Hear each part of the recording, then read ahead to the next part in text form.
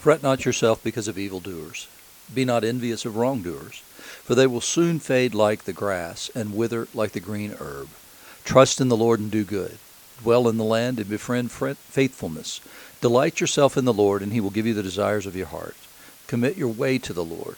Trust in him, and he will act. He will bring forth your righteousness as the light, and your justice as the noonday. Be still before the Lord and wait patiently for him. Fret not yourself over the one who prospers in his way, over the man who carries out evil devices. Those are the first 7 verses of Psalm 37, which is the psalm appointed for today, Thursday, July the 15th, 2021. You're listening to Faith Seeking Understanding, and I'm your host, John Green. We're continuing our study in the books of 1 Samuel and Acts, as well as the Gospel according to Mark. And we've been looking at the life of David and the struggle between he and the king, the first king of Israel, Saul, and also the relationship between Jonathan and David. Jonathan being Saul's son, in case you haven't been listening the last couple of days. It's an unusual set of circumstances and relationships, to say the least. Saul was anointed the first king of Israel, chosen by God.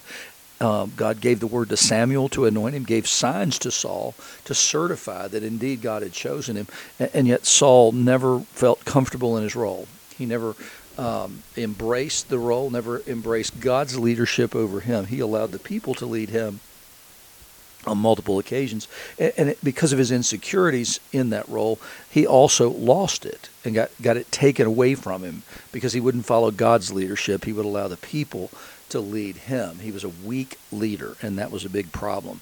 And so David had been anointed, and Saul may not have been aware of that, but he was aware that David was a threat to his kingdom, and he was a threat to his son Jonathan, who would have been the heir presumptive. And now we have David and Jonathan have made a pact with one another, a covenant.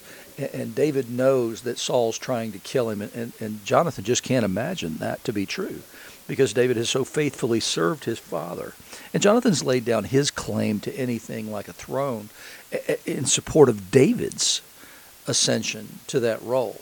And so here we have David and Jonathan have made this agreement that if Saul is indeed intent on killing him, then there's a sign that they've worked out between them, and it involves Jonathan shooting an arrow. And if that arrow goes side to side from where David is, then it's no problem. David can come back and join the king's retinue in the palace. Otherwise, if he shoots it beyond him, then David knows it isn't safe. And so that's exactly what happens. They go out, David's out in the field hiding behind a pile of rocks, and Jonathan comes out, and well, first Jonathan goes to dinner at his father's home, and David's not there. And Saul didn't say anything the first day, but the second day he wanted to know, where is David? Well, he didn't even call him David, actually. He just says, why has not the son of Jesse come to the meal, either yesterday or today? And Jonathan explains, David asked me leave of me to go to Bethlehem. He said, let me go, for our clan holds a sacrifice in the city, and my brother has commanded me to go there. So now if I've found favor in your eyes, let me get away and see my brothers. For this reason he didn't come to the king's table. Saul's anger was kindled against Jonathan. You son of a perverse, rebellious woman, do I not know that you've chosen the son of Jesse to your own shame and to the shame of your mother's nakedness? For as long as the son of Jesse lives on the earth, neither you nor your kingdom shall be established. Therefore send and bring him to me, for he shall surely die.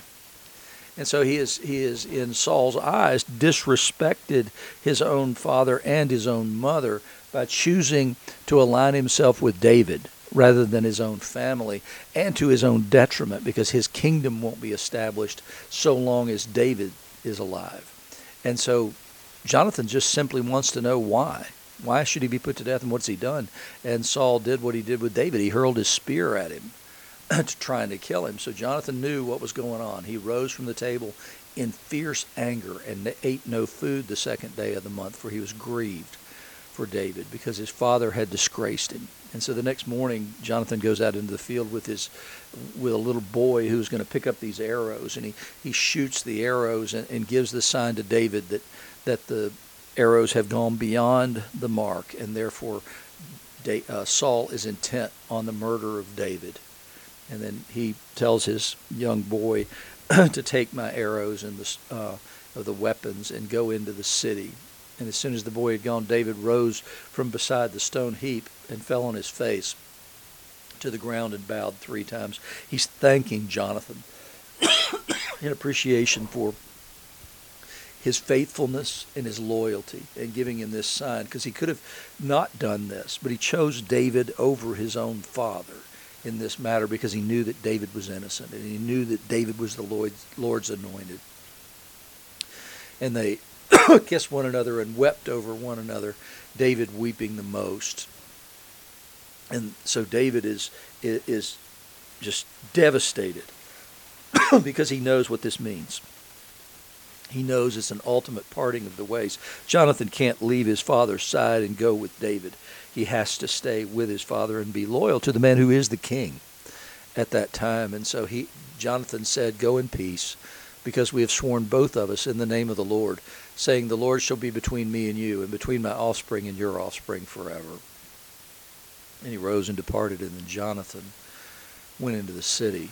It's the last time they're likely to see each other under any sort of pleasant circumstance, and they know this parting is ultimately forever. And we'll see David later carrying out the promise that he made to Jonathan, so that so long as one of Jonathan's relatives or one of his children lived, then David would take care of him. It's the promise that he made to Jonathan, and he fulfills that promise by taking in Jonathan's son Mephibosheth later.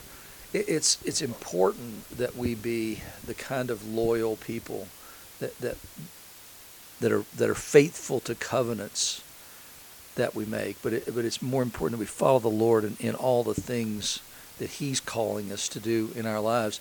It's easy to become the person who becomes jealous and who becomes who wants what another has. And we see the Pharisees here at the end of the gospel lesson today. They're prepared to destroy Jesus because he's a threat to their kingdom. They don't have a kingdom in the way Saul did or that Jonathan would have had it passed to him, but they have a place and a position of power. And they don't like to give that up. I've seen it over and over again in the church. You've seen it probably in places where you've been, but people who are just simply existing on power. And in this passage, what we get is Jesus and his disciples going through the grain fields on the Sabbath day. And as they're going along, the disciples began to pluck the heads of grain from the sheaves as they walked by, and they would grind them in their hands to release the edible part of the grain. And that was considered work. And so the Pharisees said, look what they're doing. That's not lawful on the Sabbath. It's just, good grief. I mean, you just can't imagine what it would be like to have these people around sort of being the ones who stamp out all the fun in the world and who are prepared to, at the drop of a hat, to emphasize any ridiculous thing in the world. I mean, they're just walking along grinding grain in their hands to eat. It's lawful to do that, to provide sustenance for yourself. And so they say, however, they're doing what's lawful on the Sabbath, not lawful on the Sabbath because it's work. He said, have you never read what David did when he was in need and was hungry? That's the key there, is in need and hungry. He and those who were with him, how he entered the house of God in the time of Abiathar the high priest and ate the bread of the presence, which is not lawful for any but the priest to eat, and he also gave it to those who were with him. So David had entered the priest at Nob.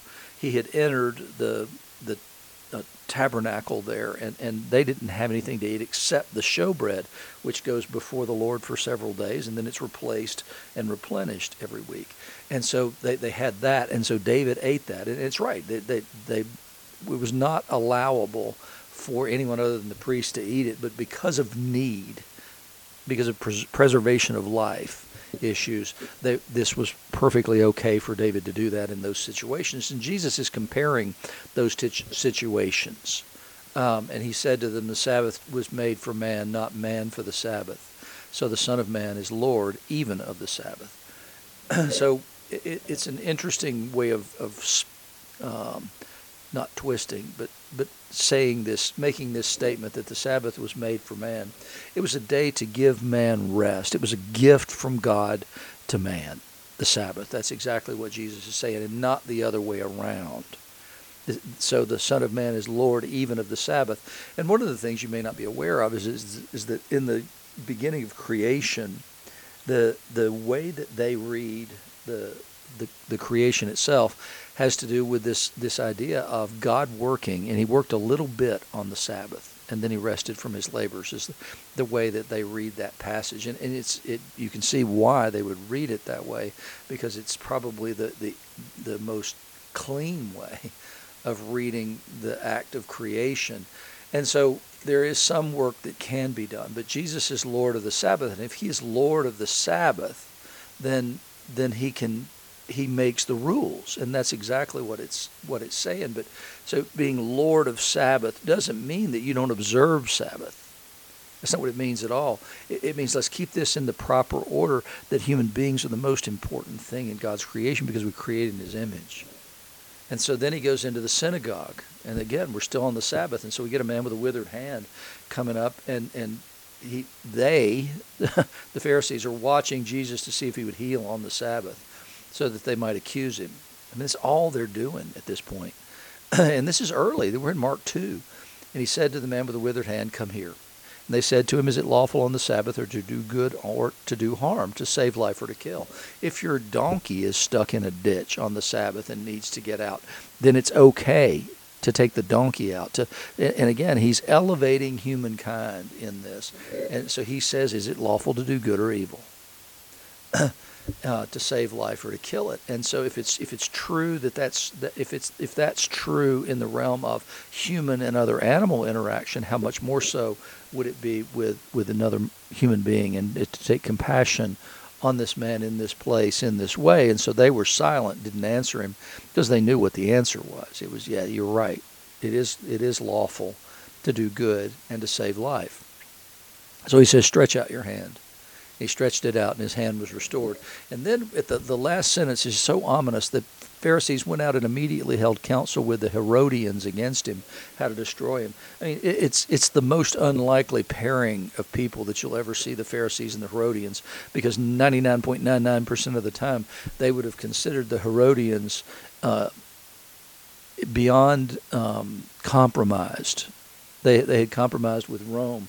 The least likely allies the Pharisees would have, because they don't care. The Herodians are those who are supporting Herod, the one who had married his brother's wife, who is a Jew of sorts. And so they're just cultural Jews at this point. And the Pharisees are religious and legalistic Jews, and they're making common cause with the Herodians because they know where the real power is behind all this stuff. If they can get to Rome, then they can destroy him. They don't have the ability to do it without the support of Rome, because they're not allowed to put people to death under their law, but they can under Roman law. And so that's the reason they would have collaborated and conspired with the Herodians in this particular instance. There's always opposition.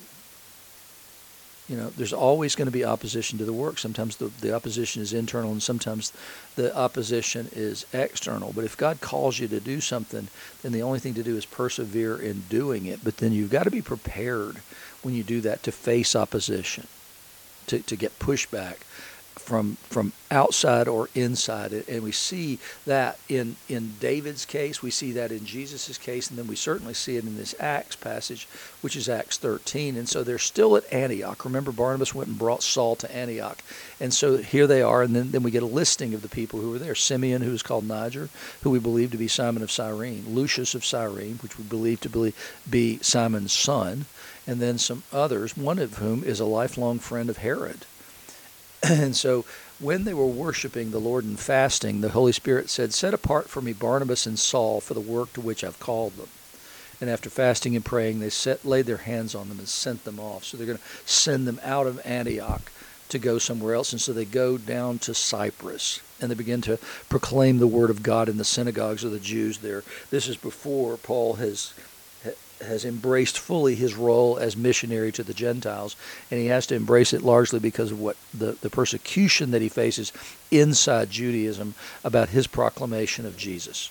And so as they come along, they meet a certain magician, a Jewish false prophet, whose name is Bar Jesus. And he's another man who is jealous because that man, Bar Jesus, is with the proconsul Sergius Paulus, a man of intelligence, who summoned Barnabas and Saul and sought to hear the word of God. But this magician, Elymas is meaning of his name, opposes them, seeking to turn the proconsul from the faith, because he had something previously that was of value, but now if the proconsul turns to the faith, then he has no further real need of this magician. And so Paul looked intently at him and said, "You son of the devil, you enemy of all righteousness, full of deceit and villainy, will you not stop making crooked the paths of the Lord? And now behold, the hand of the Lord is upon you, and you'll be blind and unable to see the sun for a time." So this magician has the tables turned on him. Immediately mist and darkness fell upon him, and he went about seeking people to lead him by the hand. Then the proconsul believed what he saw had occurred, for he was astonished at the teaching of the Lord. Paul tells the Corinthians that his proclamation of the gospel was attended with works of power as well. And here we see that same thing, because there's a confrontation between two powers. You've got a magician, and then you've got an honest apostle. So you got a magician and a false prophet. And then now we get Paul coming in. And so the power of God has to be shown in this instance in order that this proconsul will know the truth, in the same way that God proved himself to Pharaoh and the people of Egypt in the plagues, but they didn't turn to him. In the same way in which he overthrew the Egyptian magicians. In the same way that in Babylon, Daniel was greater than all the seers, the prophets, and the sages of Babylon. And so we've got to constantly be aware that we're going to be opposed in the work that we've been given to do. If God's called you to something, again, he's going to say to you two things: follow me and fear not. Because if you follow him, you're going to be in these places where you're going to be opposed. And we know that you're going to be opposed. The crucifixion of Jesus is the proof that the world will hate us. The more we are like Jesus, the more the world will hate us. And so we've got to be prepared for that opposition, and we can't take it personally.